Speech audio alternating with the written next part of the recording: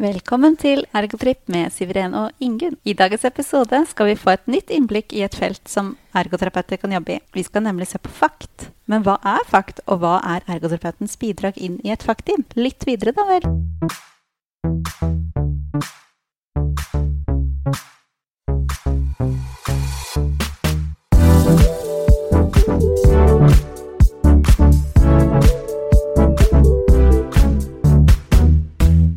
Hei Ingunn! Hei Siveren! Velkommen til stua. Tusen takk. Studio. Som alltid. Som alltid, med Fred på fanget. Jeg er veldig glad for at jeg får lov til å ha Fred på fanget. Fred har vært litt syk. Ja, stakkar. Så nå er han blitt så bortskjemt, for vi måtte mate han med sprøyta. Og det likte han så godt, så det må vi fortsette. Jeg har hørt rykter om det. Vann i sprøyte for å få inn nok væske. Han er så bortskjemt. Det er han. Jeg lurer på hvorfor. Men du, vi har gjest i stugo i dag. Det har vi. Ja, koronavennlig, selvfølgelig. Alltid koronavennlig. Og hun hørte jeg faktisk tidligere denne uka her snakket om det temaet som vi skal snakke mer om i dag. Aha, hva har du vært på? Jeg var på et webinar med informasjon om masterstudiet i ergoterapi. Det var kjempespennende. Så hvem var det du hørte på da? Nei, jeg hørte på Katrine Neverdal. Var det det? Ja! Og velkommen hit, Katrine. Tusen takk. Trivelig å ha deg i stua her, da. Ja, veldig hyggelig å bli invitert. Jeg har jo fulgt med på podcasten deres siden dere startet, og jeg har jo vært veldig imponert over alt det dere har fått til, så det var litt sånn ærefrykt å bli spurt om å få komme hit selv. Ja, men den bearbeidet vi jo på en god fottur under oppstarten på covid-19. Det gjør vi, så jeg føler meg klar nå. Det er godt å høre. Ja, det er bra, for jeg gleder meg, for jeg innimellom i min jobb som folkehelsekoordinator, så møter jeg faktteam. Vi er jo faktisk i samme bydel, og du. Det er vi også. Det er jo veldig hyggelig også å få litt mer dialektspredning. Hvor er det fra? Jeg er fra Meløy, sør for Bodø. Nå begynner vi å dekke bredt i landet. Ja. Lange Norge. Vi er vel kanskje ikke halvveis i Norge enda der, men... Jo, vi er kommet litt over halvveis. Ja. Så har vi vært oppe i Finnmarken. Ja, da vi har jo det. Ja. Det er bra med spredning. Men du, Katrine, hvorfor ble du ergoterapeut?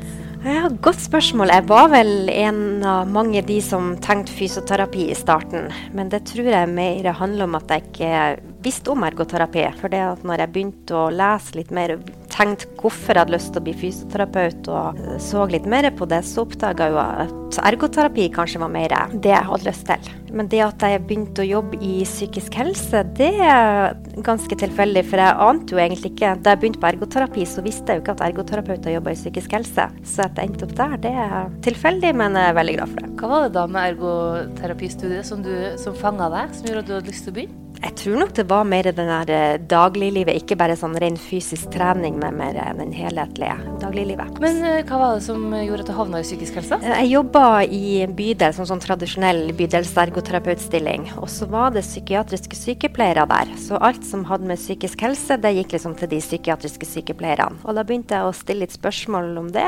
Hvorfor det? Hvorfor er det bare sykepleiere? Så som ergoterapeut så engasjerte jeg meg litt i noen saker, der jeg tenkte at ergoterapeut kunne bidra. Og så var det en ny stilling der de skulle ha det de da kaller bopfølger, men som skulle være i psykisk helse, og der skulle de ha en sosionom. Og da begynte jeg litt sånn, sosionom, hvorfor det? Så da endte det med at jeg fikk tilbud om den stillingen selv. Ja, bra!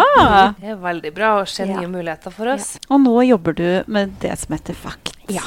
Hva er det, og hvordan kom du på å jobbe i et sånt team? FACT, det står for Flexible Assertive Community Treatment.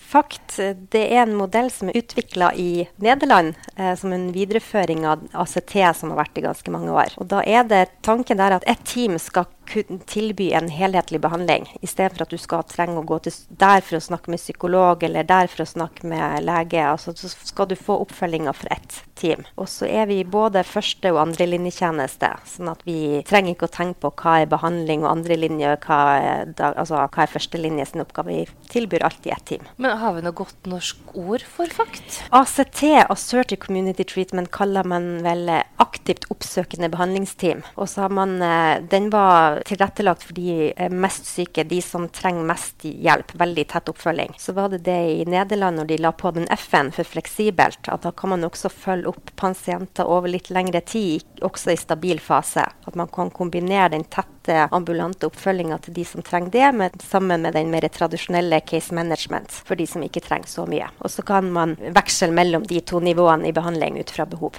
Så hos oss så målgruppa alle personer i den bydel Gamle Oslo med psykoselidelse. Spesifisert til den. I Norge så det nok litt ulikt hva som målgruppa rundt om i landet og de ulike kommunene og sykehusforetakene, men i utgangspunktet så det psykoselidelse som målgruppa for FACT. Så blir FACT også nå testet ut mot andre. Det startet FACT eldre, FACT ung, FACT rus det her i Oslo, så den modellen har vist seg å være veldig nyttig og veldig gode resultater om den måten å jobbe på, sånn at det blir prøvd ut på andre grupper. Så det jo spennende å se. Jeg tenker at det jo innmari fint da, å slippe å hoppe og på en måte må shoppe tjenester rundt forbi, og på en måte holde oversikten på dem selv, og heller få muligheten til å ha dere kaller det for case managere, altså en som på en måte kan hjelpe deg, og navigere og samle tråder. Og vi setter sammen i et team. Jeg trenger som behandler, så trenger ikke jeg å bruke masse tid på å få tak i den sosionomen eller sykepleieren eller legen. Altså vi setter rundt samme bord i et team og gir all behandling ifra oss. Men hvordan kom du på å begynne å jobbe i FACT-teamet? Ja, jeg jobbet som psykisk helsearbeider i bydel i mange år. Og så søkte jeg meg til en stilling på DPS, fordi at jeg hadde lyst på å få mer erfaring fra spesialisthelsetjenesten. Så det var det utgangspunktet jeg begynte i ergoterapeutstilling der, men allerede første arbeidsdag så fikk jeg høre at her var det et FACT-team under planlegging, og at min stilling på DPS-en var tenkt inn i det teamet. Det var jo sånn at de overførte stillinger fra DPS og fra bydel inn i et team. Så først var jeg litt sånn, hvorfor det? Nå hadde jeg jo søkt meg til DPS-en, hadde jo lyst til å få den erfaringen. Jeg hadde jo vært i bydel i mange år. Men etter hvert så skjønte jeg jo fort at det her jo en unik mulighet til å få gjøre det beste fra begge sider. Altså, min kompetanse er den samme. Pasientene sine behov jo det samme. Så slipper man å tenke første linje, andre linje. Vi gjør alt. Jeg slipper å tenke, nei, det her kan ikke jeg gjøre, det må bydelen gjøre, det her skal ikke bydelen gjøre, det her skal DPS gjøre. Vi tar det hele. Så jeg glad for at jeg ble plassert der. Ja. Men du har tatt en master i ergoterapi, og da skrev du om ergoterapeutens rolle. Hva fant du der? Oppgaven min handler jo om ergoterapeutens rolle og hvordan ergoterapeuten faktisk jobber. Så i forhold til det med rolle, så jo som Ingunn sa, vi jo ansatt som case managere. Jeg ansatt som det, og alle de informantene mine. Det betyr at vi har et helhetlig behandlingsansvar. Samtidig som for min egen del jeg også da i en ergoterapeutstilling, og det forventer at jeg skal være ergoterapeut. Det fant en oppgave jo at alle intervjuer, og meg selv inkludert, ønsker den case manager-rollen. For det noe med den får lov til å jobbe så helhetlig og følge pasientene over lang tid. Ikke bare komme inn kort og være ergoterapeut, men liksom få gå inn i alt i dybden, og så få lov til å gjøre alt og lære utrolig masse av det også. Men så det liksom det også klare å holde på den identiteten som ergoterapeut, som kan være utfordrende. Og der var det litt forskjellig, de ulike informantene. Fra en som sier at nei, jeg tror ikke mine kollegaer ser på meg som ergoterapeut, jeg nok ikke noe særlig ergoterapeut, til den som sier det ergoterapi i alt jeg gjør. Så det var, når jeg intervjuet det, at jo tydeligere du klarer å være overfor deg selv og din egen rolle som ergoterapeut, jo tydeligere blir du også overfor teamet, og hvorvidt teamet ser på deg som ergoterapeut eller som case manager. Og det igjen handler jo også om hvorvidt man har mulighet til å ha et samarbeid med andre ergoterapeuter for å klare å holde på den identiteten som ergoterapeut. Meg selv og de jeg intervjuer, vi jo alle alene ergoterapeut i teamet. Det jo gjerne flere sykepleiere, det et par leger, det psykologer. Og så da være alene, så trenger man å kunne møte andre ergoterapeuter i andre sammenhenger for å holde på identiteten sin og klare å være tydelig overfor seg selv og andre. Har du noe nettverk med andre ergoterapeuter? Så jeg har jo ergoterapeutene på Lovisenberg, som jeg kan møte innimellom, og der snakker vi ofte om at vi bør møtes mer for at jeg kan gjøre det.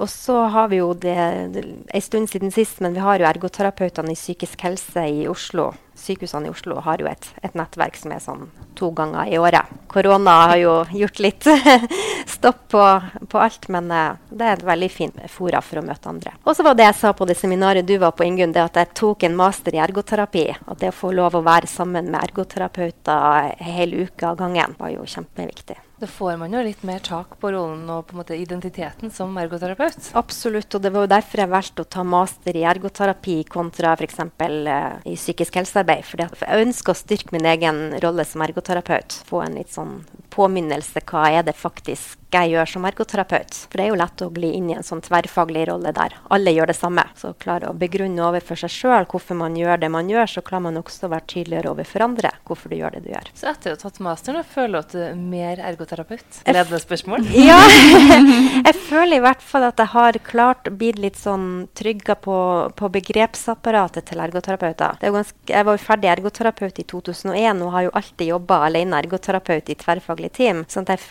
jeg fikk en sånn oppfriskning på det. Og det gjør jo at jeg i hvert fall tror at når jeg snakker i time og når jeg skriver journal, at jeg har litt mer sånn begrepene med styrker min rolle. Rollen din, tilbake til Moho. Ja. Rollen som ergoterapeut. Rollen som ergoterapeut, ja.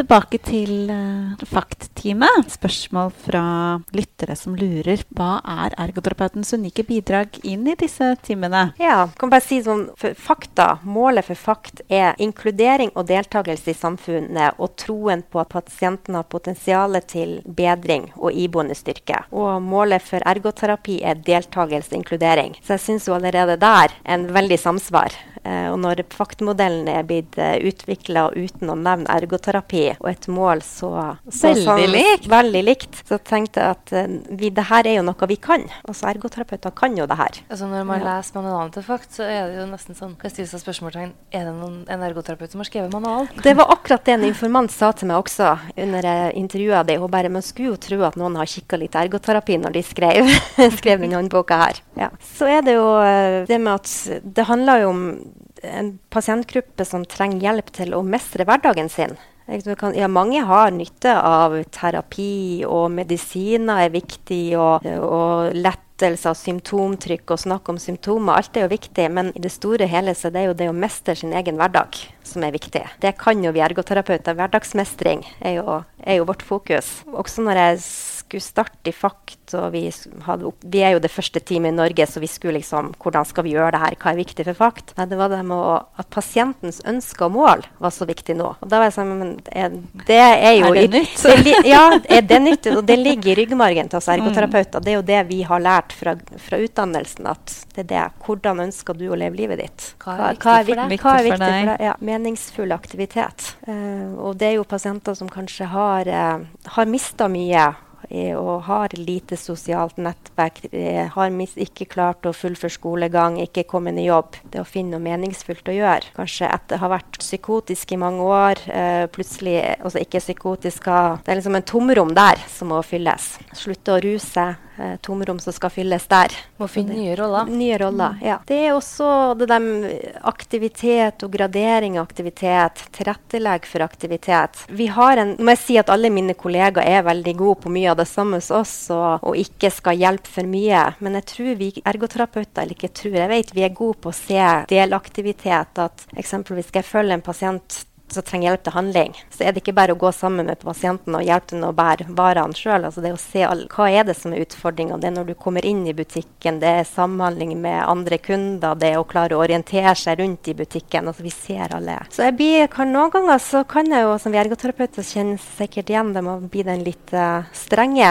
Jeg sa til en pasient, hun satt og skrev handleliste, så sier jeg, ja, men må du huske at du skal klare å bære alt hjem? Hæ? Skal ikke du bære for meg? Nei, jeg skulle jo ikke være med henne hjem. Jeg skulle være med henne inn i butikken, for det var det hun trengte hjelp til. Planlegg handlinger sånn at hun klarer å bære med seg hjem. For det var ikke min rolle å være bærehjelp for henne. Jeg skulle hjelpe henne til å komme seg inn i butikken. Det er det vi skal hjelpe dem, eller vi hjelper mennesker til å mestre et livet som de trenger å leve. Ja. Og det er det jo fortrinnsvis uten oss. Ja, og det sa jeg brukte meg selv som eksempel en gang, så sa jeg at jeg bor alene, jeg har ikke bil. Jeg må planlegge handlinga mi for at jeg skal klare å gå hjem og bære varene med hjem. Hverdagsmestring og gradere aktivitet og hjelp der de trenger hjelp, men ikke hjelp for mye. Helt enig. Det også er jo da at vi inkluderer omgivelsene. Faktamodellen sier jo at man skal gi hjelp der pasienten oppholder seg, sånn at det med hjemmebesøk er sentralt i FACT. Og der har jo vi som ergoterapeuter den kompetansen i forhold til å bruke omgivelsene aktivt. Det er jo hjemme hos folk at man ser virkelig hvordan de mestrer hverdagen, det med aktivitetsutførelse i sine naturlige omgivelser. Og det å se ting, observere ting i omgivelsene så vi kan bygge på videre. At vi har det blikket med oss. Og så er vi gode på det med struktur, og så se hva som kan tilrettelegges inn i denne huset for at det kan bli lettere å gjennomføre. Og skal du hjelpe en person å lage struktur, så er det best å gjøre det hjemme hos personen. Ja. Det gir seg selv. Ikke for alle. Å sette på et kontor og lage en ukeplan, eller å gå hjem og se hjemme hva trenger å gjøres her. Og så er det så spennende å se hvordan folk bor. Det er jo det fine med å jobbe ambulant, sånn som vi gjør i FACT. Og det er jo at man får komme hjem til pasientene på deres hjemmebane, og kan legge til rette for aktivitet der. Er det i forhold til matlaging, så ser du hvordan er kjøkkenet til pasienten. Hva slags muligheter har de hjemme? Ja, så tenker jeg som pasient at man får en helt annen rolle også. Absolutt. Med å være vert. Ja. Du inviterer noen inn. Vi er gjest i deres hjem. Det skal man respektere. Da får man jo en helt annen. Jeg tenker at relasjonen blir mer likeverdig. Det blir det. Det er kanskje det jeg savner mest med min forrige jobb. Ikke få gå på hjemmebesøk lenger. Ja. Jeg synes det var så fint. Ja, det var noen studenter som intervjuet meg og spurte, liksom i forhold til, har du noe treningskjøkken? Så sier jeg, nei, jeg har jo hjemme til pasientene. Det er jo i deres naturlige omgivelser. Det er jo der de skal bo. For at vi sier i FACT-modellen at vi skal være ambulant og hjelpe pasienten der de bor og leve livet sitt. Det er jo heldigvis ikke på vårt kontor de lever livet sitt. Det er jo hjemme hos seg selv eller ute i annen type aktivitet. Det gjør jo også at du får en veldig fleksibel arbeidshverdag da. Ingen dag er lik. Nei. Nei. Ja, og så FACT sier jo noe om hvilke evidensbaserte metoder man skal bruke. Psykoedukasjon, medikamentell behandling, kognitiv atferdsterapi. Og der kan man det, når jeg intervjuer de informantene mine, at ergoterapeuter bruker de evidensbaserte metoder, men også bruker sin ergoterapikompetanse inn i det.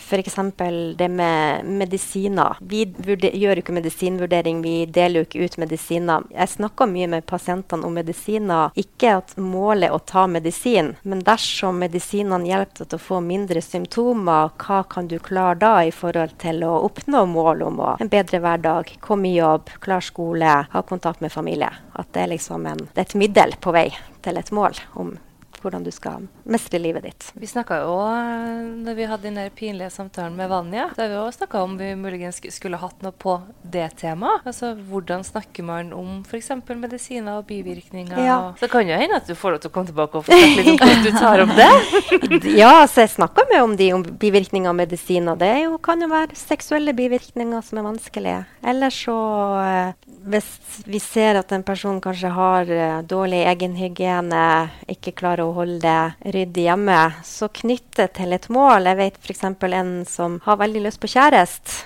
og så er det hjemme der og prøve å gjøre litt husarbeid sammen med han og knytte til, driver jo og dater nå. Hvis du skal ha en jente hjem på besøk her, hvordan tror du hun vil at du skal ha det hjemme? Hvis det kommer til det tidspunktet at du kanskje skal overnatte og trenger å låne dusjen, så er vi damer opptatt av at det skal være rent i dusjen. Altså, man kan bruke sånne ting for å snakke om dagliglivets aktiviteter. Og det er jo kjemperelevant, tenker jeg. Men det er jo tema som kan være vanskelig for noen å komme inn på, og at man ikke vet hvordan man skal ta det opp. Ja. Men knytte til det som er viktig i livet. Ja, knytte til person. Du vet, vi kjenner jo pasientene så godt. Vi vet jo mye om hva de har av ønsker og drømmer. Og da kan jeg som ergoterapeut komme inn, for jeg vet at vedkommende er opptatt av det her. Da kan jeg bruke det min tilnærming. Samme det med ønske om å komme i jobb. Ja, hvis man skal på jobb, kanskje det er lurt å dusje de dagene du skal gå på jobb. Sånn, ikke skal komme og si at du må dusje hver dag, men når du skal på jobb, så er det forventet at du skal være ren og knytte til målet. Nå tror jeg det veldig mange som vil lure på om det står ergoterapeut i stillingsannonsen på en måte til et faktteam, eller må man på en måte finne seg et faktteam selv? Jeg har til nå aldri sett utlyst en ergoterapeut i faktteam, for modellen sier jo nok om hvilke type profesjoner som skal være i et team, og da er jo ikke ergoterapi nevnt. Så noen ganger så lyses det vel ut etter sykepleier, vernepleiere, for de trenger noen i forhold til den medisinbiten. Ofte så ser jeg at det står utlyst, eller ikke ofte, for det er jo ikke, jeg har ikke sett mange utlysninger, men det lyses ut etter case manager, og så er det ramset opp liksom ulike typer yrkesgrupper. Men da tenker jeg vel bare at vi må bare søke. Og det er jo litt min motivasjon til å skrive den oppgaven og synliggjort, og få lov å komme hit og snakke om det, at oppfordrer ergoterapeuter til å søke, selv om det ikke står ergoterapi. Men det er vel å beskrive at det skal være en som er rehabiliteringsansvarlig? Rehabiliteringsspesialist skal være. Og da tenker jeg, burde du gå av noen lamper i et ergoterapeuthode? Ja, det synes jo det. I Nederland så er det stort sett sykepleiere, og det handler vel om, og det er det som står i håndboka fra Nederland, sykepleiere, og det handler vel om at FACT ble oppretta da de skulle legge ned mange institusjoner og sykehusplasser. Da var det mange sykepleiere overtallig som ble plassert ut i faktteam. Så det er nok historien, hvorfor det står sykepleier på alt. Og i den norske håndboka så står det at i Nederland så gjør mange sykepleiere det som man i Norge tenker at sosionomer og vernepleiere kan gjøre. Jeg vil jo føye på ergoterapi der. Din håndboka kan jo den skal revideres da? I Danmark har de klart det. Ja. I Danmark har de fått med, der står det i oppramsninga hvem som kan være case manager, så står ergoterapeut på lik linje med sykepleiere og de andre. Flott. Ja, da har vi en jobb å gjøre. Vet du om det er forbund eller skole eller enkeltergoterapeuter som har jobbet for å få inn det? Det har vært noen ergoterapeuter som har vært med i oversettelsen av den nederlandske. Så det er den neste oppgaven du skal kaste deg på? Kanskje det. Ja. Kanskje det. Ja, så jeg tenker jo, det jeg konkluderte med i oppgaven min er jo at både de som oppretter team og skal gjøre nyansettelser i etablerte team, bør tenke ergoterapi, men også at vi ergoterapeuter selv må ta initiativet og søke på de jobbene. Da må jeg jo tilbake til mulighetsrommet. Kom Absolutt. igjen, bare å kaste seg på. En av mine informanter på masteroppgaven søkte på en sykepleierstilling, fikk jobben og ble ansatt som ergoterapeut. Det er fremragende. Ja, så kan det siste er jo at recovery, som er så sentralt i FACT-modell, at FACT skal jobbe recovery-orientert, og det samsvaret mellom ergoterapi og recovery er jo det er jo mye lik vår tankegang. Jeg ble jo arrestert på det her om dagen at jeg brukte recovery som et begrep som alle sammen kjenner til. Det var ikke det. Nei. Så recovery er? Ja, recovery det er jo bedringsprosess, og det er jo det må gi ansvaret tilbake til personen selv, og ta ansvar for sin egen bedringsprosess. Og at vår rolle er liksom hjelp og styrke pasientens evne til å gjøre det selv. Og det er jo der jeg tenker samsvaret med ergoterapi, at vi legger til rette for å klare den prosessen selv. Og hjelp der det er behov for hjelp, men ikke overta hjelpa. Og vi skal jo på Vegard og Torbjørn, de andre prisvinnende. Av Ergan-prisen. Ergan-prisvinnende skal komme. De har jo recovery-bloggen. Vi får reklamere litt for den da. Ja, det må vi gjøre. Vi har til og med Ja, det er kjempebra blogg. Og det sier jo også noe om at det er 2 ergoterapeuter som har startet recovery-bloggen. Det er jo ikke uten grunn det. Det sier jo noe om samsvaret med vårt fag og den tankegangen. Det gjør det. Så der også, når jeg var ny i de første samlingene vi hadde om faktor recovery, og hvordan skulle vi få til å jobbe recovery-orientert i psykisk helse, så bare sånn, ergoterapi! Det her er jo ergoterapi! Gi ergoterapi til folket! Ja. Vi har jo jobbet på den måten hele veien. Ja. Litt sånn, velkommen etter! Vi inkluderer. Ja.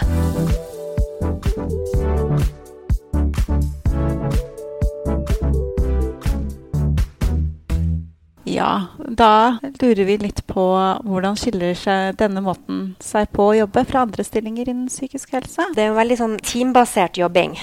Vi setter jo sammen i et team og bistår hverandre hele tiden. Jeg synes dette er første gangen at jeg jobber ordentlig tverrfaglig. Nå kan jeg bare sammenligne med å jobbe med hjemmeboende. Jeg har jo ikke jobbet på sykehus, det blir jo noe annet. Mens jeg får til hjemmeboende tradisjonelt så har jeg jo suttet der. Ja, jeg er ergoterapeut av mine brukere, sykepleierne av sine, og så bistår vi litt hverandre hverandre, men her vi jo sammen om alt. Man har jo ofte jobbet mer flerfaglig, tenker jeg, enn tverrfaglig. Absolutt. Så det jo et stort skifte der at dere sitter og så tett på hverandre da, og kjenner til hverandre sine brukere så godt. Ja, det det. Og du må være, skal du jobbe i den type stilling her, så må man være litt sånn fleksibel. Og det den teamtilnærminga, at man jobber som et team sammen, og at man ordentlig tverrfaglig.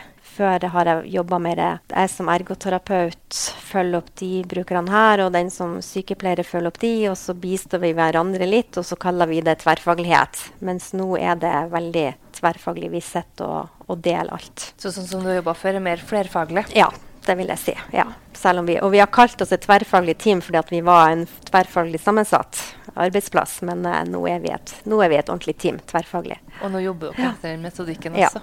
Ja, jeg case manager og jeg ergoterapeut. Men jeg kan ikke si at jeg skal være ergoterapeut hele tida, for da det kreves at man fleksibel og tar og hjelper hverandre, og så plutselig noen som ikke kan det, så må en annen steppe inn og hjelpe å ta det oppdraget der, eller følge dit, eller Så jeg tror at hvis vi som ergoterapeuter skulle ha sagt at nei, det kan ikke jeg gjøre for ergoterapeut, jeg skal gjøre bare ergoterapioppgave, så melder vi oss ut av de timene. Da det ikke behov for oss. Man trenger at man bistår hverandre i det daglige, og ikke blir for særfaglig. Veldig bra at du tok frem det med særfaglighet. Jeg tenker at man jo ikke noe mindre ergoterapeut, selv om man gjør andre ting eller bistår andre. Og i hvert fall ikke et team som der det ligger i tittelen, at du skal være fleksibel, så må du jo klare å være det også. Jeg er jo også da litt nysgjerrig på de egenskapene. Altså, det må jo være en type personer også som søker seg til denne type måten å jobbe på. Ja, min teamleder bruker å si, og har sagt det helt siden vi startet, den viktigste kvalifikasjonen for å jobbe i et fagteam, det at du ønsker å jobbe på den måten. Man villig til vi skal følge en modell, og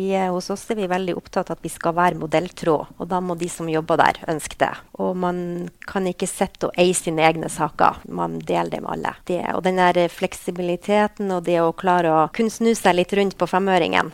Avtaleboka mi satt opp for i morgen, men det slett ikke sikkert at dagen blir sånn i morgen, som avtaleboka sier at den Og da tenker jeg jo til den som hører på, da, at kjenner man at det høres spennende ut, så det jo en riktig type jobb, og hvis man får litt sånn pustebesvær, så da jo ikke fagteam riktig. Neida, og det vi følger jo pasienter som bor hjemme, og vi kan ikke ha kontroll på hva de gjør hele tiden. For noen så passer det bedre å jobbe på et sykehus eller en institusjon der pasientene blir observert 24/7, og man vet alt som foregår. Og vi sykler og sprenger og tar buss og rundt i bydelen, og var litt sånn, var villig til å gå inn i ulike hjem og tåle litt møkk, og tåle at ikke alt på stell. Jeg kjenner at jeg får lyst til å begynne å jobbe i fagteam. Har du lyst til å komme ut i fagteam? Ja. Det en kjempespennende måte å jobbe på. At du ikke vet hva du skal gjøre til enhver tid, men likevel kan planlegge. Da. Det er en veldig fri stilling, sånn som jeg ser det. Det både veldig fri, men også ikke for fritt, fordi at vi må tilpasse oss resten av timen. Og vi må prioritere, og noen ganger så kan jeg få beskjed at nei, det som var planlagt da, det må jeg bare avlyse, for det her viktigere. Vi har jo akutt ansvaret for våre pasienter på dagtid. Så det en akutt krise, og noen trenger en rask vurdering, så går det foran alt. Og da det den som har mulighet som må gjøre det, uavhengig om du sykepleier eller ergoterapeut. Eller lege. Ja, kjempespennende. Men som du sier, Ingunn, jeg føler jo uansett det aller meste jeg gjør, så har jeg min kompetanse som ergoterapeut med meg, uansett. Om ikke de andre tenker over det, det Katrine som gjør det, så tenker jeg hele tiden det ergoterapeuten som gjør det. Ja, ergoterapeuten i det. Det jo min kompetanse, og det derfor jeg gjør det jeg gjør. Ja, jeg bruker noe ergoterapeut, men min indre ergoterapeut hele tiden, føler jeg. Både med venner og med familie, og det jo ikke noe sånn at det kan jeg bare gjøre fra 8 til halv 4. Nei, det jo en del av oss. Det jo måten jeg tenker på. Det derfor faget passer meg. Jeg tenker jo, ut fra det du sier også, den fakttilnærmingen noe som passer deg som person. Ja, absolutt. Hvis man da skulle dra det mer teoretisk inn, har du noen teorier eller noe som du tenker er mer aktuell for deg? Hvilke tankeganger har du med fra skolen? Altså? I masteroppgaven min så brukte jeg jo aktivitetsvitenskap. Den kan beskrive mye av det vi gjør. For det jo det med hva som er meningsfullt, den hverdagen din gjøren, hva som er meningsfullt for deg selv. Hvordan da hvordan det du gjør påvirker din helse og din hverdag, og hvordan du har det, og hvilke ønsker man har fremover. Becoming, hva ønsker du? Også ikke minst det med belonging, tilhørighet. Det å være en del av noe. Kanskje har mistet kontakt med familie, har lite nettverk. Det å føle en tilhørighet. Snakk om inkludering i samfunnet. Være en tilhørighet til i nabolaget ditt, i familien, der du har livet ditt. Ja, for nå sa du det jo på en veldig fin og naturlig måte, men det handler jo da om being, belonging og becoming. Ja, også det med occupational justice, injustice og aktivitetsmessig urettferdighet. Det er jo ofte en marginalisert gruppe, har mistet veldig mye, blir kanskje ekskludert fra mange arenaer i livet. Og hvordan man kan legge til rette for å få en meningsfull hverdag og være en del av samfunnet. Og med det så må vi nesten avslutte denne praten. Vi kunne ha pratet i flere timer, merker jeg. Men før vi gir oss helt, har du noe du virkelig bare vil fortelle? Eller du føler at dette må ikke bli glemt og sagt før vi gir oss? Kanskje det som jeg tenkte litt på i det her spesielle året 2020 og covid-19, da vi i mars-april ble plassert på hjemmekontor og skulle i stedet for ambulant oppfølging skulle sitte hjemme i stua og ringe pasienter, så merker jeg det at den tilnærmingen vi har til hverdagslivet, hverdagen, var veldig nyttig. Jeg hadde kollegaer som var litt sånn, skal drive og ringe, det begrenser hvor mye man har å snakke om. Men jeg kjente at jeg brukte min kompetanse, for det handler om hverdagen. Det ble jo plutselig en ny hverdag for oss alle. Hvordan mestrer man den? Hvordan håndterer man den? Jeg brukte de her hverdagsrådene til Nils Erik Næss når jeg snakker med pasienter. Liksom det med struktur på dagen. Nei, nå er aktivitetstilbudet stengt. Hvordan kan man likevel holde på en god struktur? Skille mellom dag og kveld. Da slo det meg at det her har ergoterapeuter noe å bidra med. Jeg kjente at kompetansen min kom til nytte da. Hvordan skal vi mestre denne hverdagen vi plutselig blir plassert i? Ja, vi har en fantastisk kompetanse. Så jeg tenker på det, jeg hørte jo den podcasten dere hadde nå om covid-19 og den mulighetsrommet nå for ergoterapeuter, at jeg tror vi kan dra noen erfaringer med oss. Og med det så går vi over til våre spalter. Og først ut er strømpepåtrekker. Og da lurer vi på, hvilken strømpepåtrekker har du, Katrine? Ja, det er en veldig enkel ting. Det er den notatfunksjonen på iPhone. Ja. Den bruker jeg aktivt. Der har jeg lagret masse forskjellige og i ulike grupper. Og telefonen har jeg alltid med meg. Kommer jeg på noe, så skriver jeg den der. Jeg har en handleliste som jeg hele tiden driver og legger inn og sletter når jeg har kjøpt det. Den bruker jeg mye. Ikke noe avanserte greier, men den er veldig nyttig i min hverdag. Men du sa noe med mapper. Kan du sortere? Kan sortere mapper. Har du fått med deg? Nei! Så jeg har ei som heter oppskrifter. Hvis jeg plutselig kommer på ser en matoppskrift, så bare tar jeg bildet og legger den i den.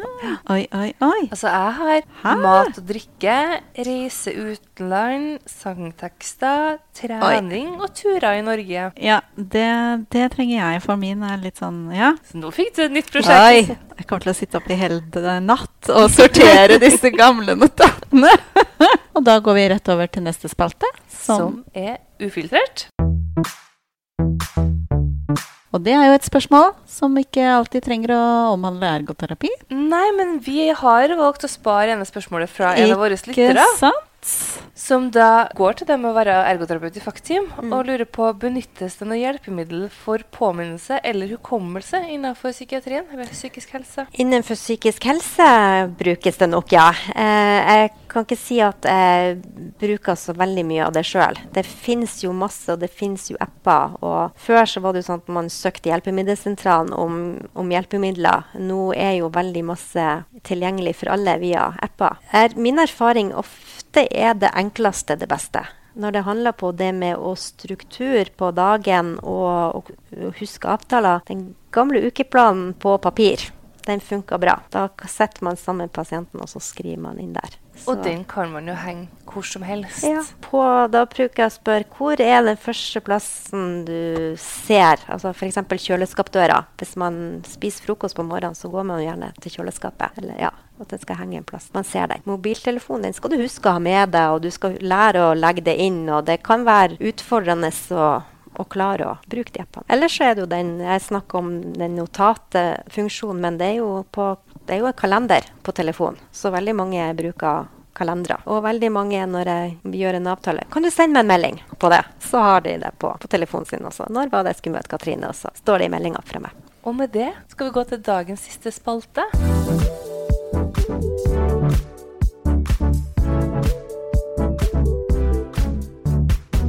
Og det dagens eller ukas høydepunkt. Det var i går. Da, i disse tider, spesielt med begrenset sosial aktivitet, så det veldig godt å ha noe som fast. Så en gang i måneden så jeg på strikkeklubb. Så i går var jeg på strikkeklubb, vi var bare 3 stykker i går. Det jo greit nå når vi skal begrense sosiale omgangen. Men det veldig hyggelig. Da har vi med oss strikketøy, og så sitter vi og prater. Og det en sånn fin måte at man møtes regelmessig, uten at det trenger å planlegge så mye. For da det den siste onsdagen i måneden. Da skal vi møtes og strikke. Og så kommer de som kan komme. Og hva har du på pinnene nå om dagen? Jeg driver og gjør ferdig en t-skjorte eller en topp. Så litt sånn sommerfarger, så jeg henger litt etter. For det var garn jeg kjøpte i sommer. Da ligger den klar til neste sommer. Det det som målet. Det noen julegaver da, som du skal strikke? Nei, jeg har vært litt egosentrisk på det med strikking, så langt så har jeg strikket mest til meg selv. Ja, men det jo deilig. Men jeg har en del oppskrifter på sånn kjøkkenkluter. Så det har skjedd at hvis jeg ble invitert på en middag, eller som har med sånn litt av vertinnegave, en kjøkkenklut. Men tusen hjertelig takk for at du ville komme til podden vår. Ja. Takk for at jeg fikk komme. Så gleder vi oss til å høre mer fra deg. Artikkel i 2021. Jeg har en artikkel som til fagfellevurdering, så forhåpentligvis så blir den publisert. Da kan man lese mer om fakt. Ja. Da ønsker vi deg lykke til. Takk for det. Og ha det bra. Ha det. Ha det.